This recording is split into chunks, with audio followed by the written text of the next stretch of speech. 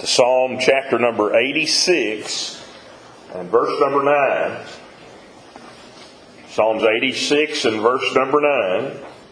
As we are continuing on the main or the chief purpose of man, and that is to glorify God. And we're going to look at some ways that man may glorify God. Psalms 86 and verse number 9. Man was made, by the way, to glorify God. Since the fall, however, man spends most of his time glorifying himself instead of God. But it is our chief end, it is our main purpose to glorify God, and man who does not live to glorify God will never be happy. He'll never be happy. Because that is our chief purpose, is to glorify our Lord. And so there are many ways that the Scripture tells us that we are to glorify Him. Psalm 86 verse 9 says, "All nations whom Thou hast made shall come and worship before Thee, O Lord, and shall glorify Thy name." Shall glorify Thy name. Notice, all nations whom Thou hast made shall come and worship before Thee, O Lord, and shall glorify Thy name. Now, all nations, He says, that He has made shall come and worship before Him. Now, those that worship Him are those that know Him. Those that worship Him are the redeemed, the sheep of His pasture. And we know what the Scripture teaches, studied through the doctrine of election, and what the Scripture teaches us concerning that. But here, David writes for us, he tells us here that all nations whom Thou hast made shall come and worship before Thee. That tells me a remarkable thing here that we don't fully understand, can't fully put it all together, but it tells me a remarkable thing here that of every nation that has been, God has an elect in those nations. Nations that are unheard of to us today. In how God works it out, it is only known in many cases to His glory. That maybe we'll find out someday about those traveling, those coming here in contact, coming in contact with the gospel as it's proclaimed, being in the places where they are at. We have some of those examples given to us in the Scripture, for instance, with Candace, Queen of Ethiopia, her eunuch that was in charge of her treasury. He meets Philip on the way there in Gaza, across the desert there, and he doesn't meet him accidentally. The Spirit of God sends him to the Ethiopian eunuch there, and Philip comes upon him while he's in his chariot, and he's reading there from Isaiah chapter 53, and Philip says, "Do you understand what you're reading?" And he said, "How can I? Except some man tell me." That's like a bone to a dog right there for a preacher. And Philip started there at the same Scripture, the Bible says, and preached unto him Jesus. Started there at the same spot, preached unto him Jesus.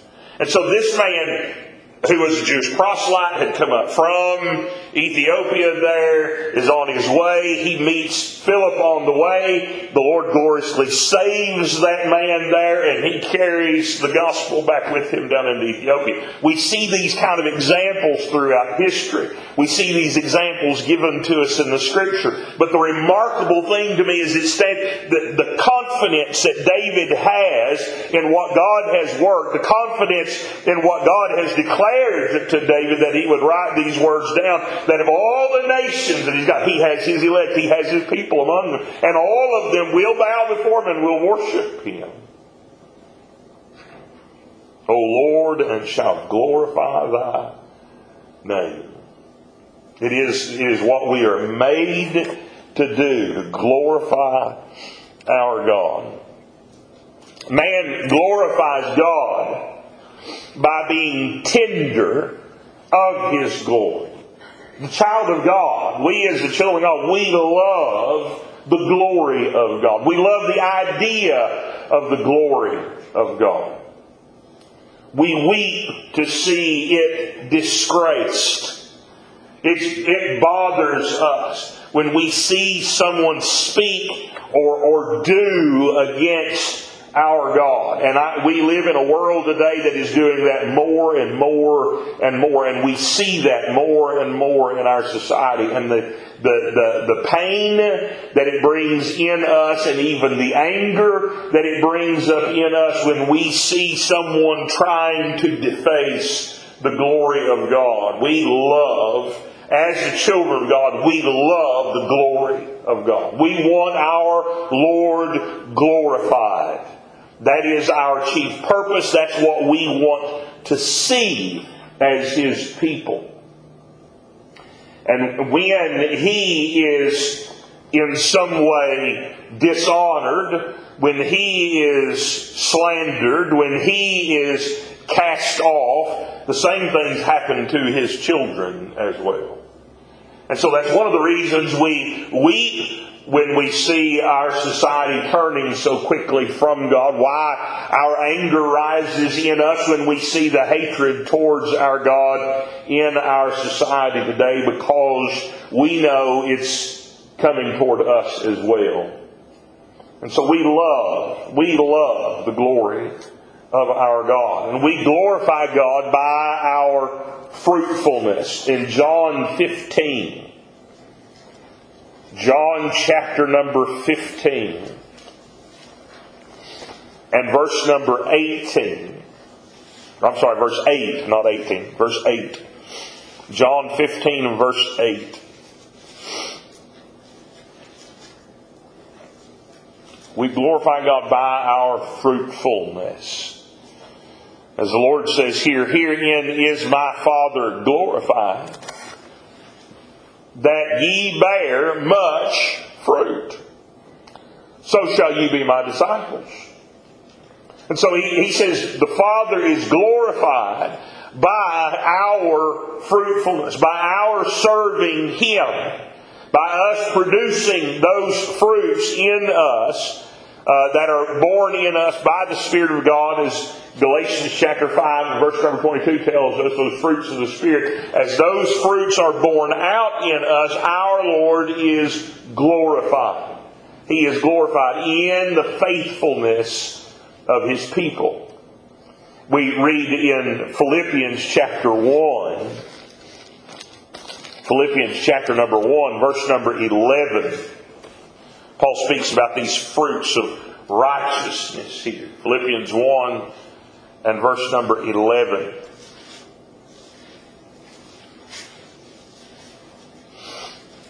Philippians 1 verse 11. Being filled with the fruits of righteousness, which are by Jesus Christ, unto the glory and praise of God.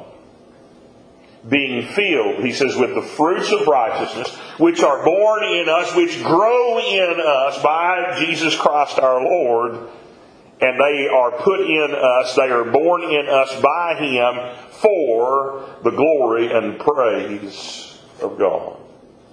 And so He's glorified in our fruitfulness, and we are called then to bear much fruit. Bear much fruit. Matthew chapter 5 and verse number 16.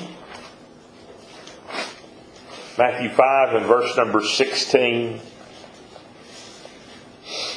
Let's read verse 15 with that as well. Nah, we'll read verse number 14. Verse 14, down through verses. Ye are the light of the world. A city that is set on a hill cannot be hid. Neither do men light a candle and put it under a bushel, but on a candlestick, and it giveth light unto all that are in the house. Let your light so shine before men, that they may see your good works and glorify your Father which is in heaven. In our fruitfulness, we shine forth light that others might be able to glorify God, you see. And so he encourages us here to let our light shine, that others might be able to see God in us. And seeing God in us, they also might believe. They also might repent. They also might glorify our Father which is in heaven. They also might bear fruit. They also might shine their light as well. Let your light so shine before men. We are to bear fruit. We glorify God also by being content where He puts us. We glorify God by being content where He puts us. 2 Corinthians chapter 11. 2 Corinthians chapter 11 and verse number 23.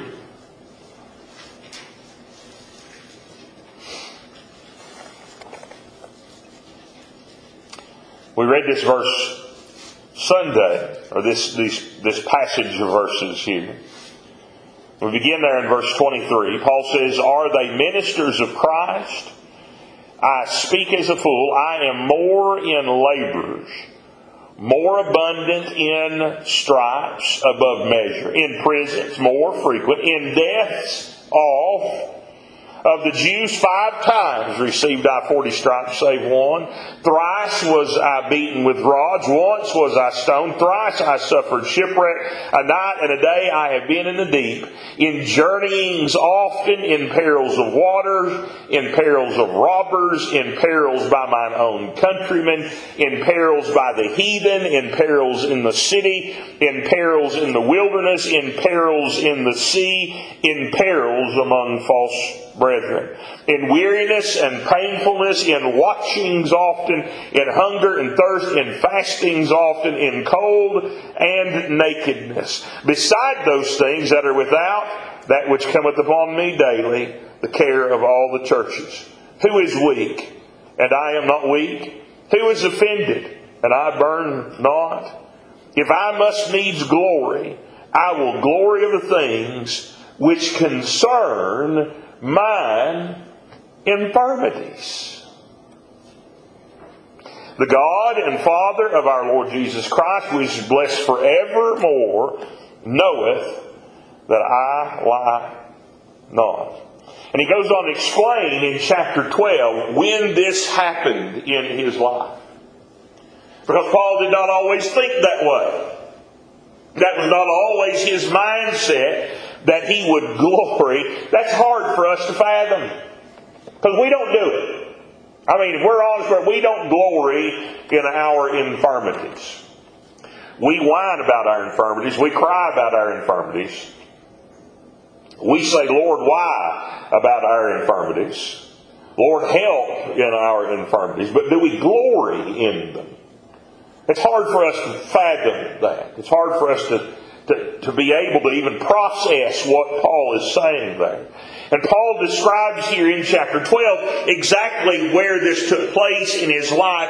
And he says this was because he'd been given many revelations. He said he didn't know whether he was in the body or out of the body. He was called up to the third heaven and heard these revelations come from God. And he says that these unspeakable words, which is not lawful for a man to utter, he says. And he said that so that he wouldn't glorify himself in this, he said a thorn in the flesh was given him. And he determined, when this thorn in the flesh, this problem came on him, when this situation arose in his life, when this affliction came on him, he supposed that this was a messenger from Satan that was there to buffet him or to beat him down. And Paul said, "I besought the Lord thrice that it might depart from me, that He would take it away."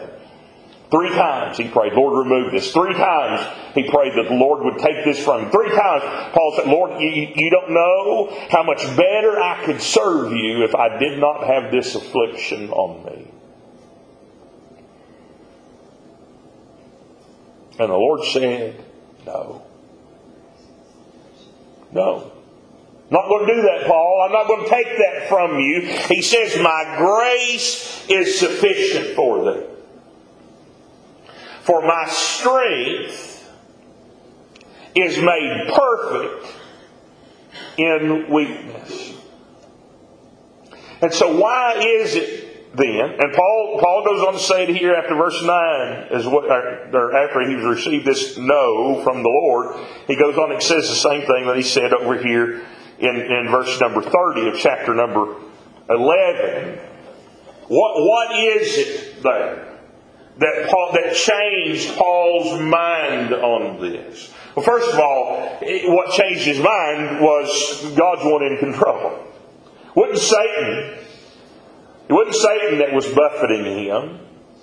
Paul had a clear understanding that the reason this thing was on him is because the Lord allowed it on him. The Lord wanted it on him. And so that's first. But secondly was the reason the Lord gave him there in verse number 9. Because he says that His grace is all Paul needed. My grace, you don't need a healthy body, Paul. You don't need this removed from you. You don't need me to take care of all of your problems and remove them out of your way. You don't need for me to give you a comfortable life. My grace is sufficient for you. That's all you need, Paul. My grace is sufficient. And then he goes a step further. Not only is His grace sufficient, but he also says, my strength is made perfect in weakness. In other words, Paul, when you're weak, my strength shines through you.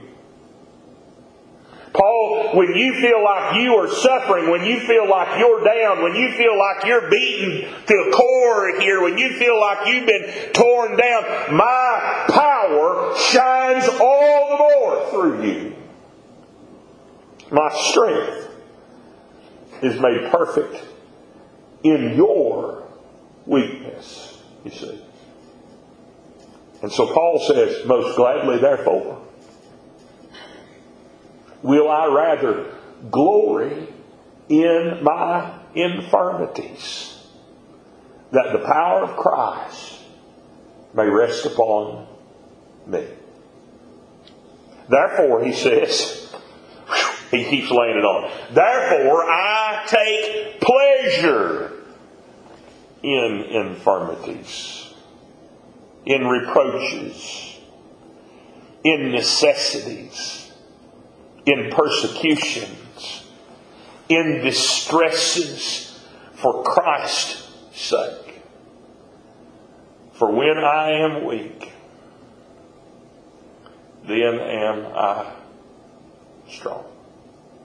You see, all these things that he's describing here, all these struggles, all these troubles, all of these situations that arise, the trials, the tribulations, the struggles, as we looked at there in the promise of our Lord in Romans chapter 8:28 on Sunday morning, the reality is when those things come on us, as for the child of God, those things draw us to our Lord. They make us dependent on Him. They make us call out to Him all the more. They make us look and search for our Lord in our lives. They make us turn to His Word. They make us bow to Him in prayer. They make us be mindful of our place before Him. They make us desire His presence in our life. And so these things, though they are uncomfortable, these things, though they cause us distress in the moment, these things that give us pain, these things that he calls infirmities and reproaches, necessities and persecutions and distresses, these things draw us to our Lord. And as they draw us to our Lord, even though we may be weak, and the thing we have to realize is that whether we have these things or we have perfect health and everything's going great, we're still weak. We're still weak. Whether everything's going great, and we've got perfect comfort, and we've got perfect peace, and we've got everything going right for us, or whether we're covered over in all of these infirmities and reproaches and whichever case we find ourselves in, we're weak. We need the presence of our God, whether we have good times or whether we have bad times. We need His strength, whether we're struggling under the weight of these tribulations or whether we're just riding a mountain high. It does not matter what place we find ourselves. We need the presence of our God continually because we are weak. But it's when we have good times, when we have comfort, when we have peace, when we've got all of these things going well for us, it doesn't tend to drive us to our Lord. It's the troubles, it's the struggles, it's the trials, it's the tribulations. Those are the things that drive us to our Lord. That cause us to call out to Him. And it's in those times, as we continue on faithful, that even in our weakness, His strength shines through. And so whether we are in good times and comfort and joy, or whether it's trial and struggle and tribulation, we are to be content where God has put us, knowing that He has allowed it in our lives, that He wants it in our lives, and that His grace is absolutely sufficient to carry us through. Absolutely sufficient to carry us through.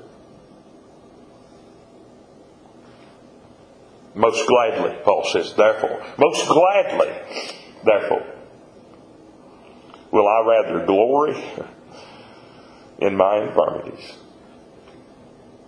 that the power of Christ may rest upon me.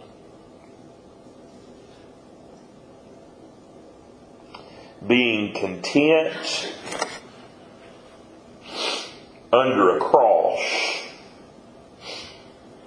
is the epitome of Christianity. In fact, our Lord says, take up your cross and follow me.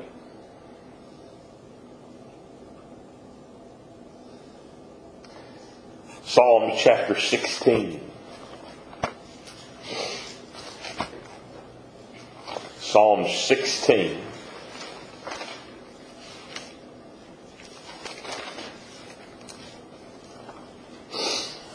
Psalm 16, verse number 5. The Lord is the portion of mine inheritance and of my cup. Thou maintainest my lot. The lines are fallen unto me in pleasant places.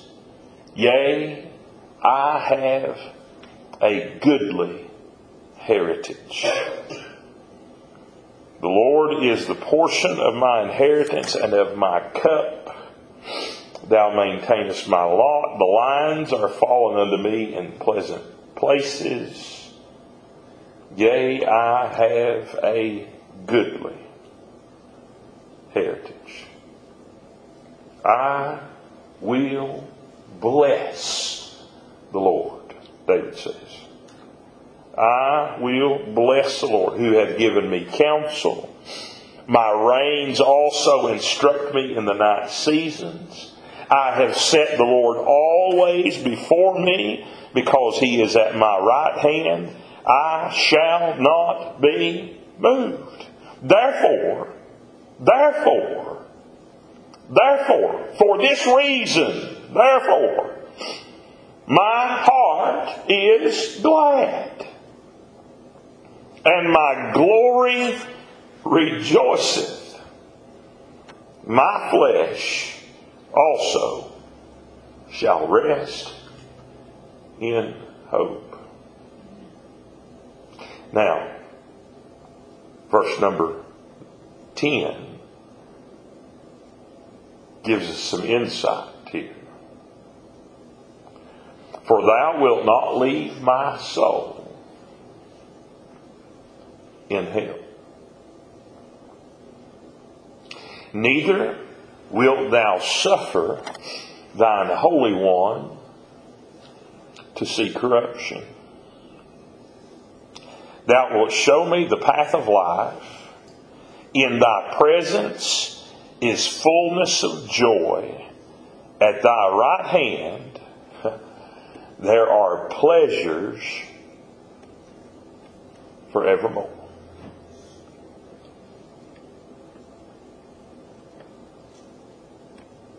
What is it here that he's telling us? This is a messianic psalm. This is a psalm about our Lord Jesus. Now verse 10 is the one we see. Verse 10 and 11, we see these verses quoted even in the New Testament. Acts chapter 2, for instance, Peter quotes these verses, and Peter tells us there, David wasn't talking about himself here. Because he said, David's still in the grave. His body is corrupted. That's not the Holy One he was talking about there in verse number 10. We're talking about David. He's talking about the Lord Jesus himself. And he's saying, our Lord says, David writes this here 800 years before this took place. Our Lord said here, that all that he was going to do for us, all that he was enduring in our place, even to his own death,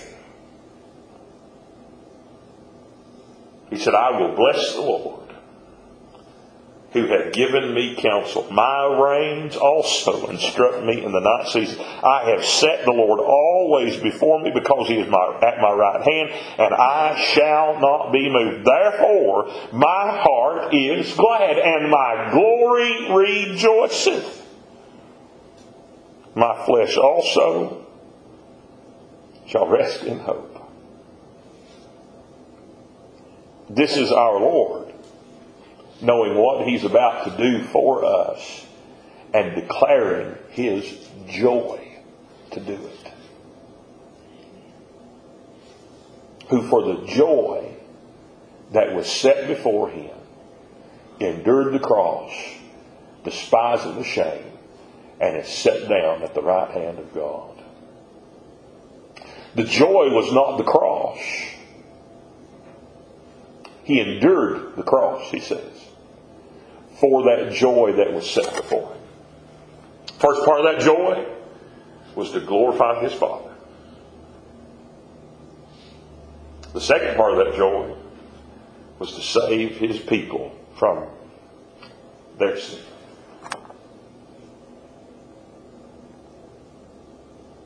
Therefore my heart is glad, and my glory rejoices. My flesh also shall rest in hope.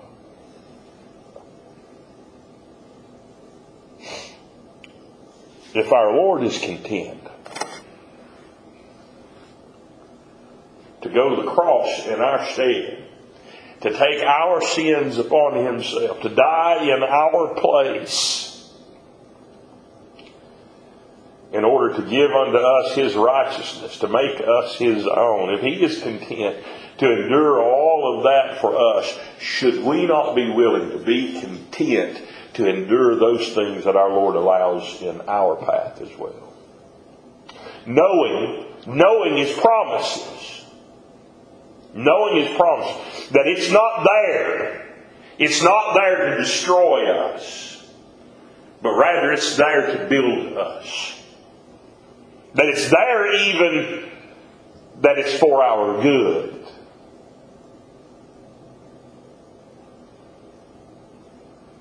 Be content. Be content where the Lord puts us in our lives. Because he's sovereign. And he's working. And he's given us his promises. They are sweet and precious promises to us. Trust Him. Trust Him. Be content. We glorify God also by working out our own salvation. While I'm hearing, praying, growing, we're glorifying God.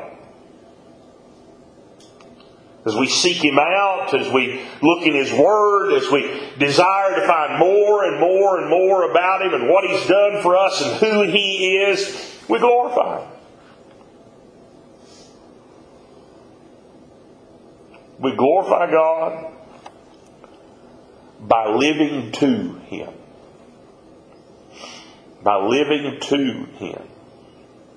2 Corinthians chapter 5. 2 Corinthians 5 and verse number 15.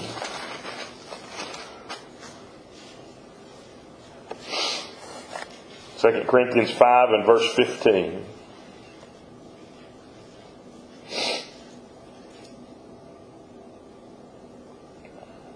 But even unto this day, well, I'm reading the wrong chapter altogether, not just the wrong verse.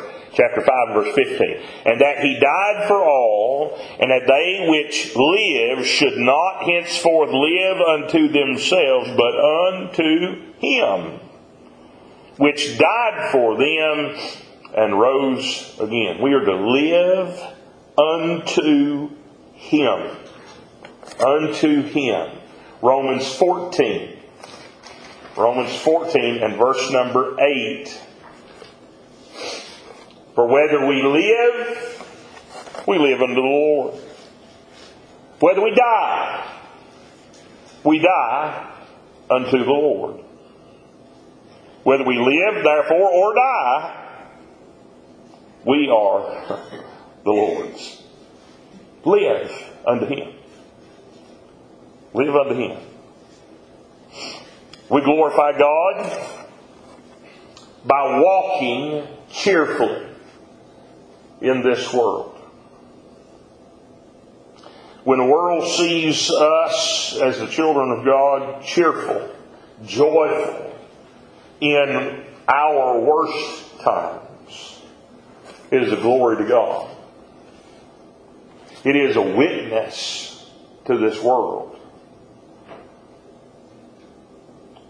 Our joy in Him shows this world that we serve a good Master. That we have a good God that we serve. We also glorify God by standing for His truths.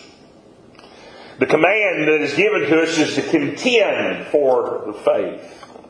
To contend for the faith. Many contend for their opinions. They contend for their preferences. They contend for traditions. But we're called to contend for the faith. What does God's Word say? What does He teach us in His Word? That's what we're to contend for. Not our preferences. I have my preferences about all sorts of things. I've got my opinions about all sorts of things. But I'm not to contend for those. I mean, I can tell them, I can say this is what I think about this is what I think about that. I can give my opinion on those things, but this is what I understand on. My opinions may be wrong. My preferences might be wrong. They may not be best. God's Word's never wrong. His Word's never wrong. We stand on it. That's what we're to defend. That's what we are to contend for. That's what we are to stand on. We glorify God by praising Him. We glorify God by being zealous for His name. We glorify God by drawing others to Him. We glorify God when we suffer for Him. We glorify God by giving Him all the glory for that which we do. Acts chapter 12 and verse number 23. Acts 12 and verse number 23.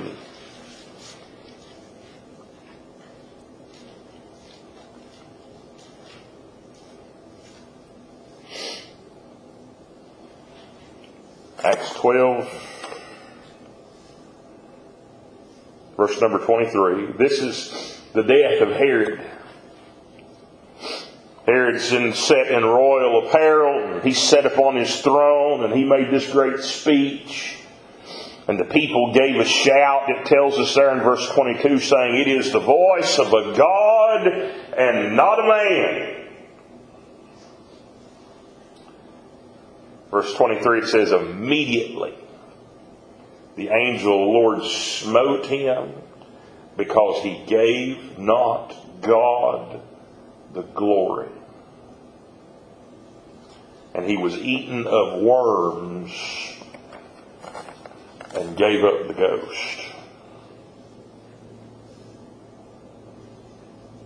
He did not give God the glory. We're to give God the glory for everything. Everything we do, everything that we work, we're to give Him the glory. Praise be to God. Praise be to Him. Glorify Him. 1 Corinthians 15. 1 Corinthians 15 verse number 10.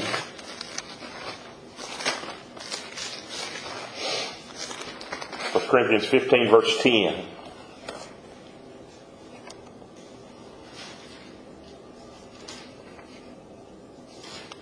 Paul says, "Yea." No. Let me say verse 10. I was reading verse 15. Verse 10.